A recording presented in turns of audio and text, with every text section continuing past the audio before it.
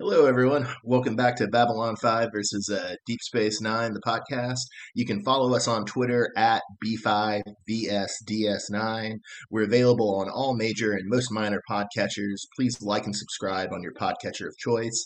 If you have a question about either show or anything else you'd like us to tackle, leave a 5-star review on Apple Podcasts or any other podcatcher. Take a screenshot and email the screenshot and your question to us at b5bsds9@gmail.com, and we will answer your question live on the show. We plan to start a Patreon with bonus content in the near future, so if you have any ideas of stuff you'd like to see for bonus episodes, please hit us up again at email at b5bsds9@gmail.com.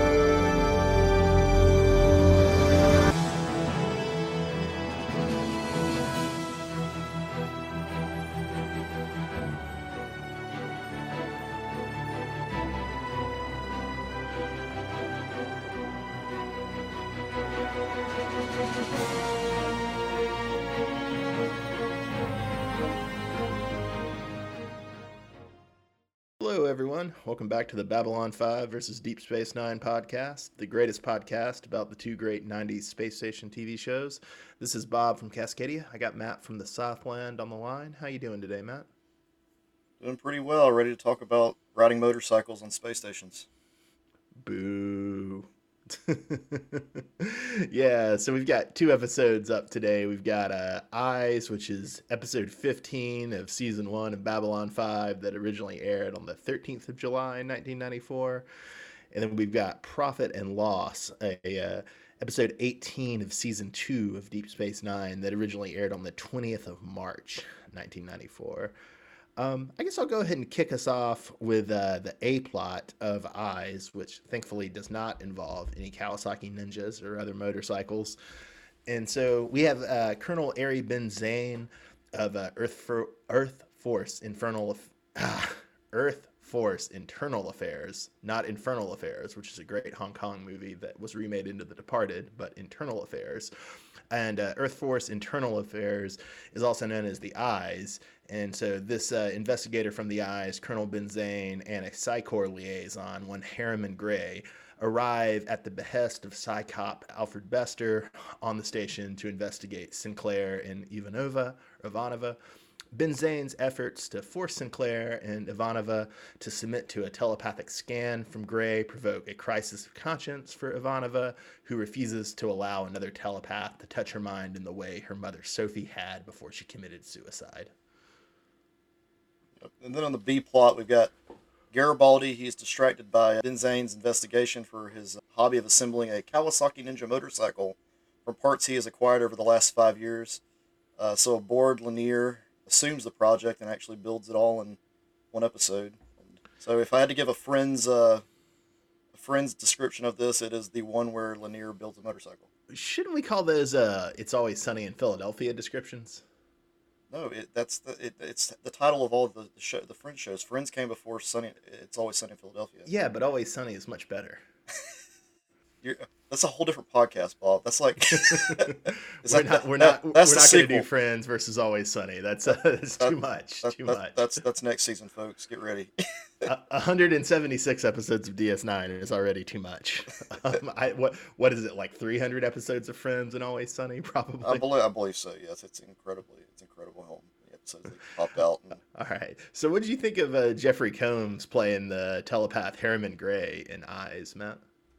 He's really like the Stan Lee of science fiction television shows. Like, he just shows up like in all these different things. I felt like this wasn't probably one of his best roles, but it was okay for the writing. For the writing, it was okay.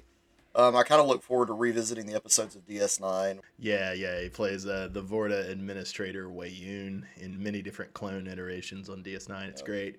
He also plays a minor Ferengi role on DS9 of Liquidator Brunt. and he's appeared in a lot of other Star Trek too. He has a couple of roles on Star Trek Enterprise. The most notable is the Andorian Commander Shran, which is probably the only great character from Star Trek Enterprise, which is one of my, actually by far my least favorite Star Trek show. So another minor Star Trek appearance from Jeffrey Combs is that he's in a season 6 episode of Voyager that guest stars The Rock. Oh, The Rock. There's 90s TV for you right there, folks. The Rock. Not Dwayne Johnson, The Rock. He rock bottomed 7 of 9, if I recall correctly. He probably didn't do the People's Elbow, but there's still a chance in Picard Season 2. Well, I had to suspend my disbelief for so many things in Picard Season 1 that I think I can suspend my disbelief for the People's Elbow in Picard Season 2. So, Jeffrey Combs' character, Gray, for those who are keeping up with this, which it's my thing, I like to keep up with it, is Gray is actually a P10 on the psychic scale. Talia Winters is P5, Besser's P12, Jason Ironheart was like way above P12 apparently. And then but he starts at P12. He starts at P12, and then Lita Alexander is P5. So if you're a Psychop, you're P12. Gray's a P10, so he's not a Psychop. Yeah, Gray never shows up in the show again, which is kind of strange given how important the telepaths become in later seasons. But he does show up in the one Babylon 5 novel I've read, which is called Voices. And in that novel, he's still nursing a heavy crush on Ivanova. It's a really not a good novel, though, so I would not recommend reading the Babylon 5 novel Voices. Yeah, I've been looking at some of the novels, and I'm not too sure how I feel about them. I don't know if they're at the same caliber as the Star Trek novel tie-ins, but maybe there's some good ones in there somewhere. By and large, they don't seem to be like... They seem like the one... I tend to be more interested in novels that are like further adventures of the crew, and the Babylon 5 novels that are further adventures of the crew don't really seem to be that high quality. As you know, I mean, there's a lot of bad Star Trek novels, but there's also some really good Star Trek novels that are like further adventures of, you know, the crew of Voyager, the crew of the Enterprise. And then the other kind of form of a tie-in novel is like huge backstory dumps, which we're starting to see a lot with like the tie-in novels for Discovery and Picard, because Discovery and Picard don't really have like status quos that you can do further adventures from. So they've done a lot of prequel novels, which is my least favorite form of novel. And it does seem like there's some Babylon 5 novels that are prequel novels that JMS considers canon and that people think are great, but they mostly tend to be about subjects I don't give a damn about, like the Minbari or the Technomages who you'll meet in season 2. And so I just don't need to know any more about the Minbari and the Technomages. I've learned already far too much about them from the show. Oh, Technomages, more of the Arthurian legend shit. Okay, no. Is it Arthurian legend stuff or is it Tolkien stuff? I don't know. I don't know. Well, I guess I'll find out. I don't know. I just, every time I hear it, I think of Merlin. Yeah. It's really only like one episode, but it, for whatever reason, just people love Technomages. I don't get it. I think they're awful. I look forward to it, Bob. I look forward to it. So I did want to ask, what did you think about all the references to prior Babylon 5 episodes in this? Like we hear about Midnight on the Firing Line and the Narns attacking the Centauri colony. We hear about Mind War and Jason Ironheart. We hear about War Prayer and the hate crime against the famous Minbari poet. We hear about Sky Full of Stars and the Knights investigating Sinclair in the VR simulation. We hear about the Death Walker. We hear about the assassination attempt on the president and survivors. And then we hear about the dock strike and By Any Means Necessary. As someone with like a very short attention span, I appreciated it because, right? It's not really a short attention span, but it's more like a memory thing. Like I can't unless I really watch it carefully multiple times, I'm not going to remember it that well. So them going back constantly and like referring to things that happened in the past helps me out as the viewer. Because as I'm going through, I'm like, oh yeah, I remember that. Oh yeah, I watched that. Okay, yeah, I watched that one too. Okay, I remember all those things happening. And I'm like, okay, now this makes sense why this guy's here, because he's trying to rake Sinclair over the coals. But it's just, I think it was great to kind of recap and kind of show what's happened. It's like Cliff Notes basically. for the viewer. Yeah, and I mean, you can see why it would be really useful in the mid-90s when, people maybe were taping these on VHS, but they didn't really have any other easy way to revisit prior episodes. I don't know. I'm a little less patient with it than you are. That may just be because this is my third time through Babylon 5 season 1.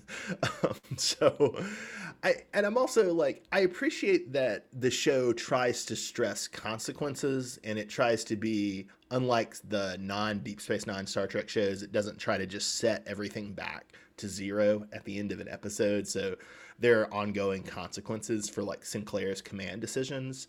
But on the other hand, it's just like, Sinclair can only be investigated so many times. Like, he gets investigated by the Knights. He gets investigated by the Psi Corps. He gets investigated by Internal Affairs. He gets raked over the coals by that labor negotiator from Survivors. He has Garibaldi investigate him. It's just like, it's like, I get it. The man has a mysterious backstory. Like, I don't know. I'm a little less patient with it at this point. Oh, yeah, and I could see that. Like, if I've seen this several times before, like, I would probably be the same way. I'm like that sometimes with, we don't really see it as much in DS9. I'm trying to think of a show where you really do have a lot of, like, them going back to at least it's not a clip show, like Next Generation. Well, that's actually a kind of good transition, because you wanted to talk about the Drumhead, right? And I was reading In Memory Alpha. So the Drumhead is this famous courtroom episode of The Next Generation that people compare this episode Eyes to. Reading up on the Drumhead, apparently the original idea for the Drumhead was they needed to do a low-budget episode, and so they wanted to do another clip show. But the other Next Generation clip show from season 2, I think Shades of Grey, is like so famously bad. It's one of like the worst Next Generation episodes ever that they didn't want to repeat that. So they came up with the Drumhead as an alternative way to do a really cheap kind of revisit prior Enterprise adventures. Well, back in the day, on the AOL message boards, way back in 1994, a lot of the people that were typing away, like us, I guess, they accused the writer of basically plagiarizing the Drumhead for this episode. So to display my devotion to the fans of this podcast, I actually watched the episode in its entirety, unlike Bob, who just read the wiki. And I rewatched it last night. Oh, you rewatched it? Oh. Yeah, I told you I was going to if I had time, and I had time. Well, excellent. Thank you for doing that, Bob. Make sure you give a shout-out thank you to Bob on our Twitter.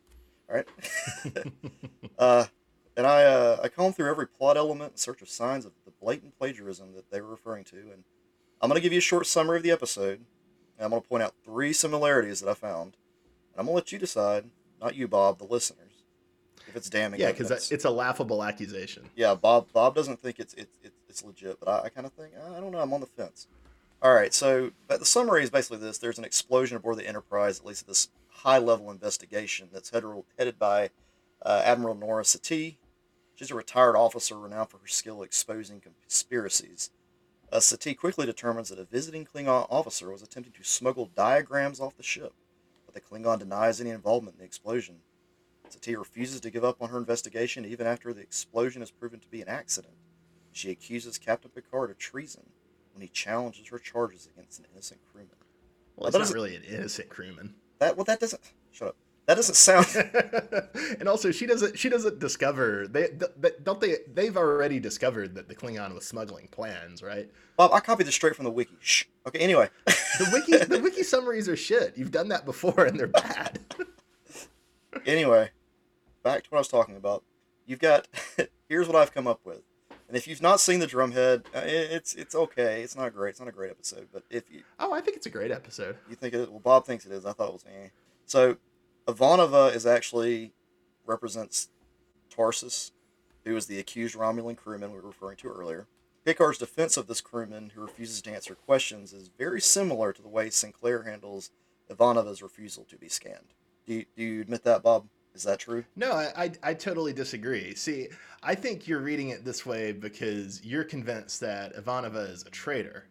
And so you're coloring watching the Drumhead with that fact, when it's very different, because the episode doesn't give us any reason to believe that Ivanova has something to hide, whereas Tarsis does have something to hide. Okay. So go back to the episode.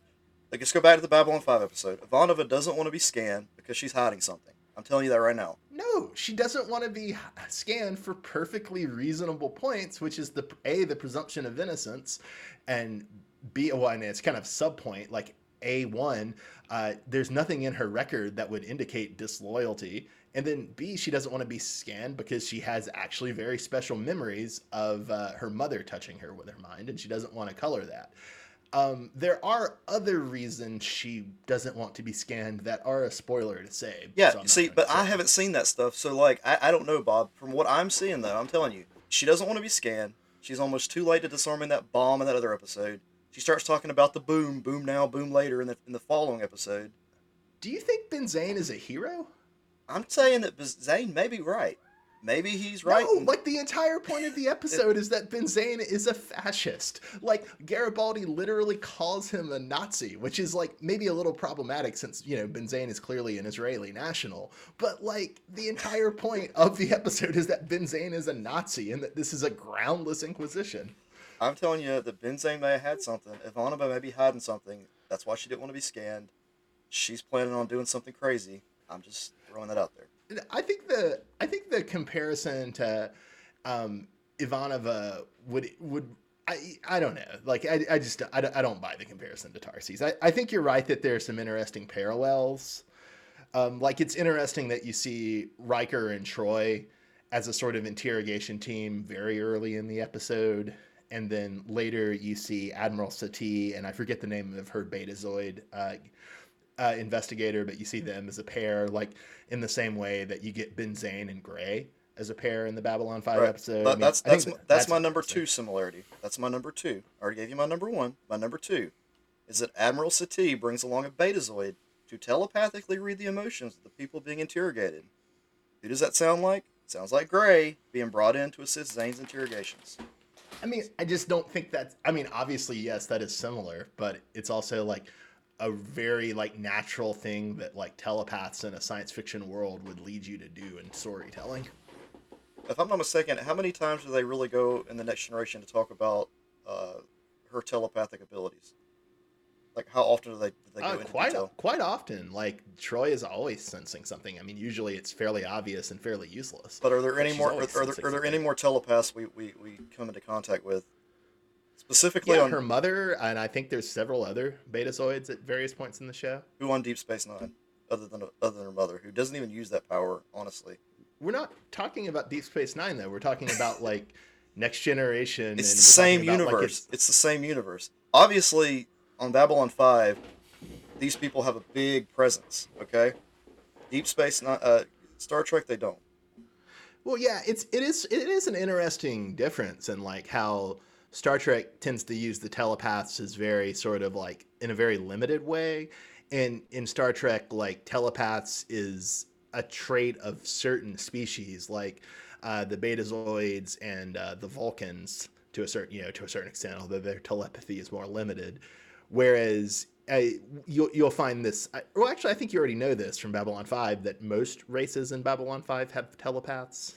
And also we see that like, whereas telepathy is pretty informal in the Star Trek universe and not well integrated into the structure of the world, in Babylon 5, it is very formalized. You have the Psi Corps who like pretty ruthlessly control the telepaths and kind of ruthlessly set boundaries on them about like what they can and can't do, how they dress so they're easily identifiable, that sort of thing. So it's a really interesting distinction. I mean, honestly, like in some ways, the Babylon 5 version is probably better thought out and probably a bit more quote realistic.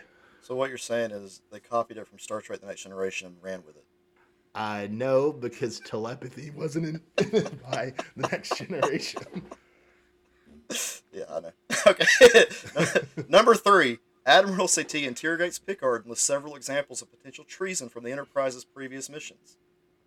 This ends with Satie going off the deep end and her true fanaticism and paranoia coming to forefront. Does that sound familiar? No, because Satie and Ben Zane are very different characters. Satie is clearly an admirable person who's let her zealousness lead her into dark places, whereas Ben Zane is clearly just a guy who feels wronged and passed over and is conspiring with Bester to screw Sinclair. Like, even though like they sort of have both have the moment where they overplay their hand. I think it's very important that the plot of the Drumhead is not about Satie coming to the Enterprise to screw Picard. It's about her coming to investigate something that was reported as possible sabotage, and then it's spiraling out of control, where Ben Zane is, here to check the loyalty of Sinclair and Ivanova, And then all else and then be and then damned. it spirals out of control, correct? No, it doesn't spiral out of control because Ben Zane always wanted to take Sinclair out. That's why he and Bester conspired to bring him there. Like, this is something you find out in the finale, but No. Satie is the person who assigned Picard command of the flagship. Like, she doesn't start the episode off like an evil villain determined to like screw Picard at all cost. I think that's just your impression of. No, that's not my impression. That's that's the essential message of the episode in Picard's very pretentious speech to Worf at the end of the episode. We'll just agree to disagree, Bob. Because I know that's the way.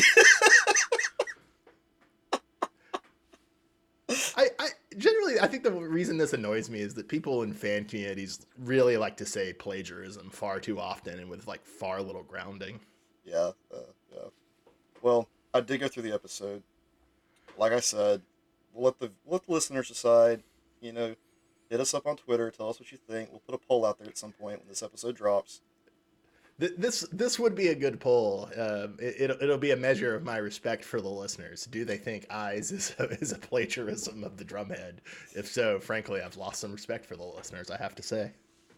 And that's when our following dropped.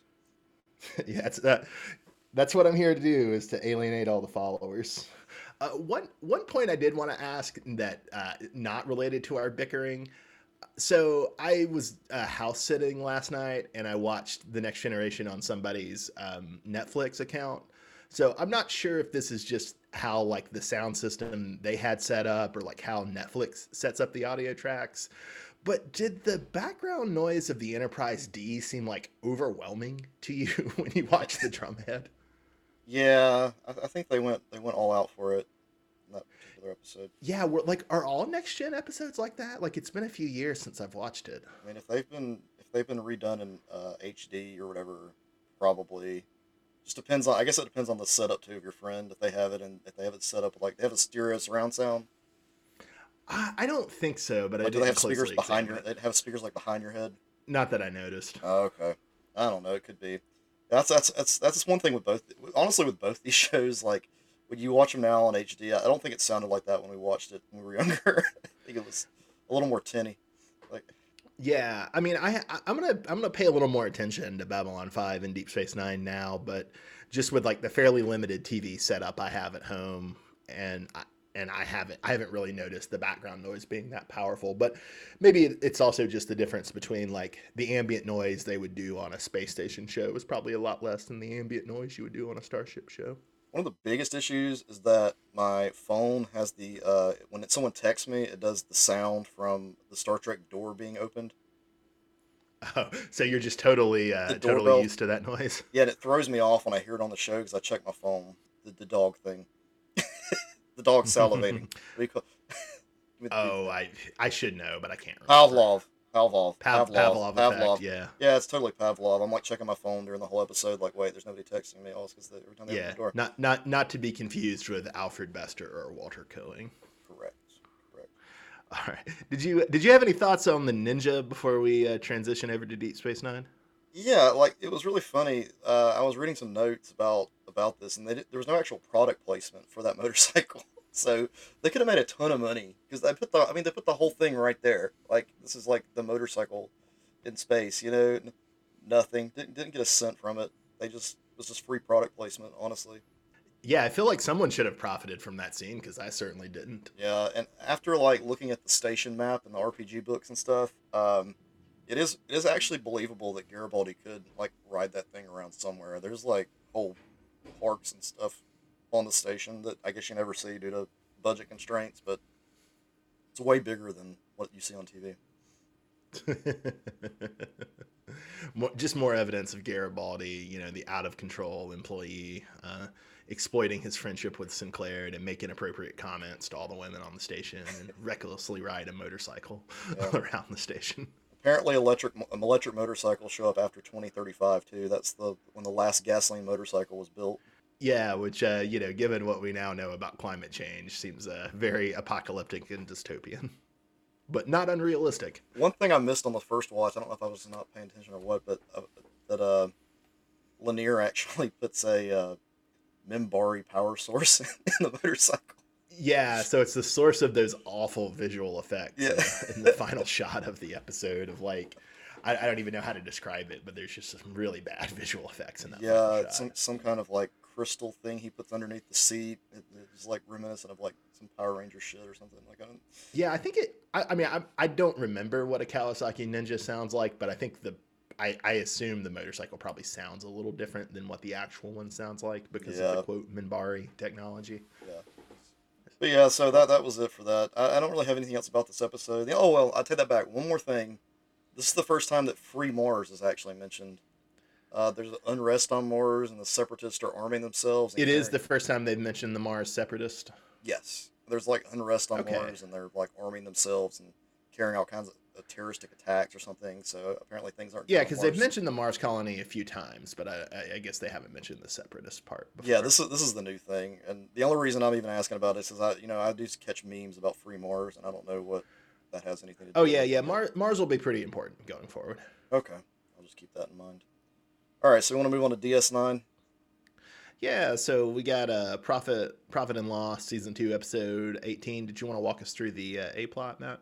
Yeah, Quark is reunited with Natima Lang, his lost love, the former Cardassian journalist, and now she's a professor of political ethics, traveling with her 2 students, Rekelin and Hogue, who are major figures in the underground attempting to end military, government, and the Cardassian Union. Yeah, and then in the B plot, we have the episode clarifying that Garak, despite his exile, does seem to be working as an active spy for the Cardassian Union on DS9, and something that, as I recall, was a bit more opaque in the 2 prior Garak episodes, Past Prologue and Cardassians. And specifically at the beginning of the episode, we see Garak and Bashir discussing what seems to be a literary character who reveals his brother's treachery against the Cardassian Union, and Bashir and Garak are debating that decision. This discussion the 2 are having foreshadows their discussion of the greatest Cardassian novel, The Never-Ending Sacrifice, which is in a later season 2 episode, so we'll be to that soon. So if we had to break this down, this is the one where Quark gets shot by an ex-Cardassian lover. Or the one where Quark does Casablanca. Yeah, that's true too. So the reason I said that is because Natima is actually the person who shot JR. That's Mary Crosby, is the actress. She's the daughter of Bing Crosby and the aunt of Denise Crosby. Oh, that's wild. I didn't know that. I just recently listened to a very good podcast episode about Dallas, which was a show I had not thought about in years. So it was an interesting connection to come up. It's interesting. Then one thing that I want to say about this episode is that Garak, he's said to be in exile of Cardassia, but we aren't really told, at least I didn't catch on to what extent it was more of a self-exile, or if he was forced into exile by the Cardassians. And this kind of fits in with some of what we've talked about earlier concerning Garak's loyalty.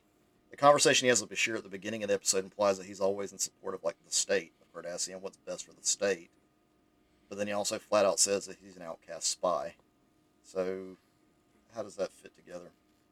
Yeah, well, I can't remember quite the details of what they say about Garak's exile status in Past Prologue and Cardassians, the 2 prior episodes, where I think it could have been inferred there that he was self-imposed exile. But here, I think like the dialogue we have between Garak and Turan make it really clear that the government has exiled Garak, although we still don't know what Garak did to get exiled. But I think it's sort of interesting to go ahead and spoil the end of the episode. We have Garak killing Turan, and on the one hand, obviously Garak is killing Turan just to settle a personal grudge, because clearly he didn't like Turan already. and Tehran, is said he like actively intends to screw Garak. But on the other hand, like Garak killing Tehran also is something he can sort of justify as being like in the best interest of the Cardassian Union, because Tehran is this incompetent idiot and Garak doesn't want him to advance any further. And so it's sort of interesting that we can, you can see Garak saying at the end of the episode to Quark that he did what he did for love, and he doesn't really see any contradiction with himself professing this absolute loyalty to the state, to Bashir, but then him doing something at the end of the episode that obviously the Cardassian state wouldn't be a fan of, but he can still sort of justify as being in the best interest of the Cardassian state. Yeah, I mean, I get that at this point. I mean, the more I learn about Garak, the more I'm like, he's probably one of the best characters on DS9. Just how many different layers we can peel back. Oh yeah, yeah, and like the conversations both between Garak and Bashir, and then between Garak and Quark in Garak's tailor shop were just really great this episode. I really appreciated those. In this episode, though, Quark is actually cast as like the hero in the end. Do you have any thoughts on that? I don't know. I thought it was fair enough. Apparently, like some of the writers and some of the fans don't like it because they think Quark should always have more of a profit motive or always be a little bit more of an anti-hero, and that's not as evident here. But, I thought it was fine. I mean, and it sort of continues this theme of season 2 episodes that are kind of modeled on Casablanca and other 1940s like spy movies and film noirs. We already saw that from Odo's perspective with, I think the episode was Necessary Evil we did a couple of weeks ago. Right. And, we get a reference to it with like Odo is reading a Mickey Spillane novel that Chief O'Brien gave him. So yeah, it's just sort of continuing that like DS9 using film noir tropes thing. This is the first time we see, I may be way wrong here, but this is the first time we see Cardassians in like civilian clothes. Or have we seen this before? We might have already seen it in The Next Generation. Well, and we definitely, I think we saw the politician in the Cardassian episode. I don't think he was in a uniform, although maybe I'm misremembering. Okay. It just stood out to me because they're like, oh, they're not wearing uniforms like everybody else, like they usually do, but that makes sense. Yeah, I mean, I think you're right, though, that it is a marked contrast. Like, Lang and her 2 students are very unlike any prior Cardassian characters we've met, either on the show or in The Next Generation. Yeah, do we get a clear understanding of what she's actually teaching her students? Because I know that at one point Garak says it's too radical, but it doesn't really clarify. I mean, are they basically just wanting to have democracy or democratic rule on Cardassia? Yeah, it seems like it. I mean, it's kind of interesting because at first you assume she's the ringleader because she's the character we care about, and she's described as an authority position over them. But as the episode progresses, it seems like no, actually it's the 2 students who are more notorious. Actually, she's probably just more of a mentor or an advisor, to the extent where Quark thinks he can wheedle her way out of being extradited, unlike the students. So, yeah, I mean, it just seems like they're sort of your idealized 90s vision of democratic reformers, although we do get maybe some suggestion that the 2 students have participated in more militant or, arguably terroristic acts against the Cardassian Union. Over to Thirst Watch. Yeah, Thirst Watch. In Babylon 5, we've got a drunken Ivanova is the target of a very clumsy pass, and she starts a bar fight in the Statia Casino that does not end well for the patrons. She takes on like 3 or 4 dudes at one time. Like, it's pretty awesome. Is that why you're so suspicious of Ivanova, Matt? She's just too good at fighting? Yeah, that's why. She's been trained secretly by some awesome karate fighter or something. I don't know. Apparently, I know later on we go to some episode where there's like a fighting pit or something on Babylon 5. Oh yeah. Thankfully, that's just the single episode. But maybe yeah, TKO. Maybe she's part of that. She could. And then on DS9 we've got the Ferengi on Cardassian love that just Quark's very thirsty for Lang. I mean he's never mentioned her before, but he's just smitten over her. And what's weird? He's been carrying the torch for what, 7 years? Yeah. That's a long time. But apparently the orange and gray makeup on both the actors, like every time they did the kiss or whatever, it had to be retouched because it all like mixed together. So I felt kind of bad for them that they had to constantly get retouches. Mm. To move to Deep State Watch, we finally get some clarity on Garrick being an agent of the Cardassian Union. Although, like you were saying, Matt, it's not really clear still why he was exiled, and I don't think the show ever makes that really clear. I think that you have to read Stitch in Time to get that story, the novel that Andrew Robinson wrote about Garrick. But it is sort of interesting that we're getting a sort of ambiguous portrait of Garrick's political commitments to the Cardassian Union, because in the prior episode, Cardassian, we saw him seemingly side with a politician who looked to be more liberal, Khotan Padar, in a power struggle against Gul Dukat. But here, like you were saying, Matt, he seems to disapprove of Lang and her radical students, and he's perfectly willing to turn them over to the Union until he gets betrayed by Gul Turan. However, on the flip side, after killing Turan and then letting Lang and the students go, that doesn't really seem to bother Garrick either. So maybe he's not entirely out of sympathy with their idea to replace military rule with civilian rule in the Cardassian Union. Oh, I think Garrick may just be crazy. He just doesn't care. He just does whatever. It's just a big chaotic energy. That's all it is. Whatever he wants to do. Yeah, and then we also get a lot of deep state stuff in the Babylon 5 episode. So we've already seen that the Psi Corps and an unnamed covert government organization, who I'm just going to call the Knights, were running loose in prior episodes. But here we start to get a sense that the Internal Affairs Division, or the Eyes, are colluding with the Psi Corps, and specifically the Psi Cop Bester. And it's sort of interesting. So Sinclair's contact on Earth this week is a General Miller who says he can't help Sinclair because President Santiago permitted Bester and Ben Zane's Inquisition because he needs political capital to pass his Trade and Immigration Act. And to sort of pivot to Econ Watch here, this is the sort of seems to be the deal that he announced in the episode Survivors. That is, that President Santiago announced in Survivors. And, it seems to sort of be like the Babylon 5 version of Bill Clinton's NAFTA. All right, so just my limited understanding is that basically the Psi Corps and the Earth Alliance are in bed with one another. And that's probably going to be a bad thing for the people of Babylon 5. Is that kind of a very limited understanding at this point?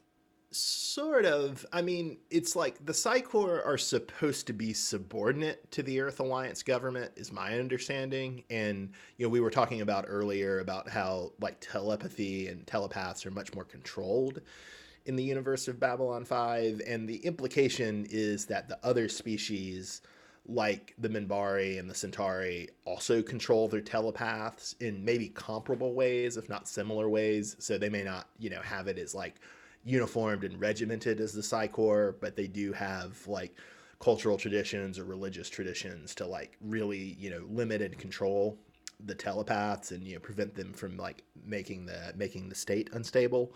And so the idea is that Psi Corps is supposed to be like politically neutral and subordinate to the political authority, but we're getting a sense that they're not as subordinate. They're in fact pretty independent, and there actually are political players, because we found out a few episodes ago that they endorsed Morgan Clark for the VP spot in the last Earth Alliance election. And then, we find out that Bester and Ben Zane, have some political pull and some powerful political support in the Earth Alliance government. So it seems like the Psi Corps isn't really living up to this sort of promise of independence and subordination. Yeah, that's going to be trouble later on. I can see that happening. Land is so coming who's your together. Character of the week, Matt? Gonna go with Lanier. He finally gets something interesting to do. Boo. Hard disagree. I'm not I like the actor, but I'm not a huge fan of Lanier as a character, and I'm especially not a huge fan of Lanier riding a motorcycle. Bill Mumy. Yeah, no, Bill Mumy's fine. I just don't love the character. I was tempted to go with Ben Zane, who is a delightful prick, and he's apparently played by the son of the famous Beatles producer George Martin. But I guess I'd go with Garrick. This is a great Garrick episode. I really liked his sort of complex personal and political His personal and political motivations in killing Gul Tehran, and I really liked his conversations with Bashir and Quark this week. So I'll go with Garrick as my character. Yeah, I can see that. If I had to go with the DS9 character, I'd probably say Quark, but teach his own. You hopeless romantic, you. All right, so episode of the week. For me, it's Eyes. You got Sinclair's put in check. Ivanova has Twin Peaks dreams, which we didn't really go into detail, but I mean, she has a little David Lynch thing going on. It's a good dream. Yeah. And Garibaldi rides a motorcycle on a space station, so there you have it. Everything you need. That actually does remind me of one other parallel between the Drumhead and Eyes, which is you sort of have Garibaldi and Worf both get deputized by the Inquisitor, but it's sort of interesting that Garibaldi, doesn't approve of it, is really resentful of it, and is still back channeling information to Sinclair, while Worf just goes all in and is a faithful disciple of Admiral Seti until she turns against Picard. Well, they had to change something up. You're so bitter, so bitter. What other thing about that episode that came to mind too that I forgot to mention earlier is that I'd forgotten how much they were setting up the Klingon Civil War plot for the season 4 finale in Next Generation, but it was kind of interesting, the work they did with that Klingon who was spying for the Romulans is a setup for the big 2-parter that ended the season and had the Klingon Civil War with the Romulans intervening. I thought that was kind of interesting. You forget that Next Gen was sometimes capable of doing season-long storytelling. What was your episode of the week? So for my episode of the week, I'd go Profit and Loss. Eyes was just a little too repetitive of Survivors and Sky Full of Stars for me. Fair enough. All right, so what do we have on the docket for next week? Oh man, that's a good question. We've got Blood Oath for Deep Space Nine, which is the first kind of Klingon-centric episode. Well, maybe the second, I guess, if you count past prologue, but one of the first Klingon-centric episodes of Deep Space Nine, and an episode where Dax really starts to come into her own. And then for Babylon 5, it's the first parter of Voice in the Wilderness, right? That is correct. Part 1 of Voice in the Wilderness.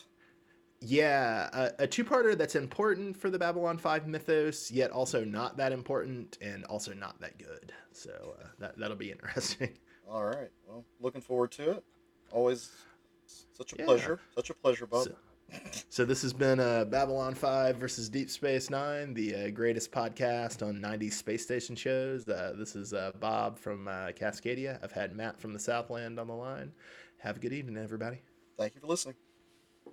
And remember, you can follow us on Twitter at B5VSDS9. For show notes, subscribe to our Substack, b5vsds9.substack.com. We're available on all major and most minor podcatchers. Please like and subscribe on your podcatcher of choice. If you have a question about either show or anything else you'd like us to tackle, leave a 5-star review on Apple Podcast or another podcatcher. Take a screenshot, email that screenshot to us with your question at b5vsds9@gmail.com, and we will answer your question on the show.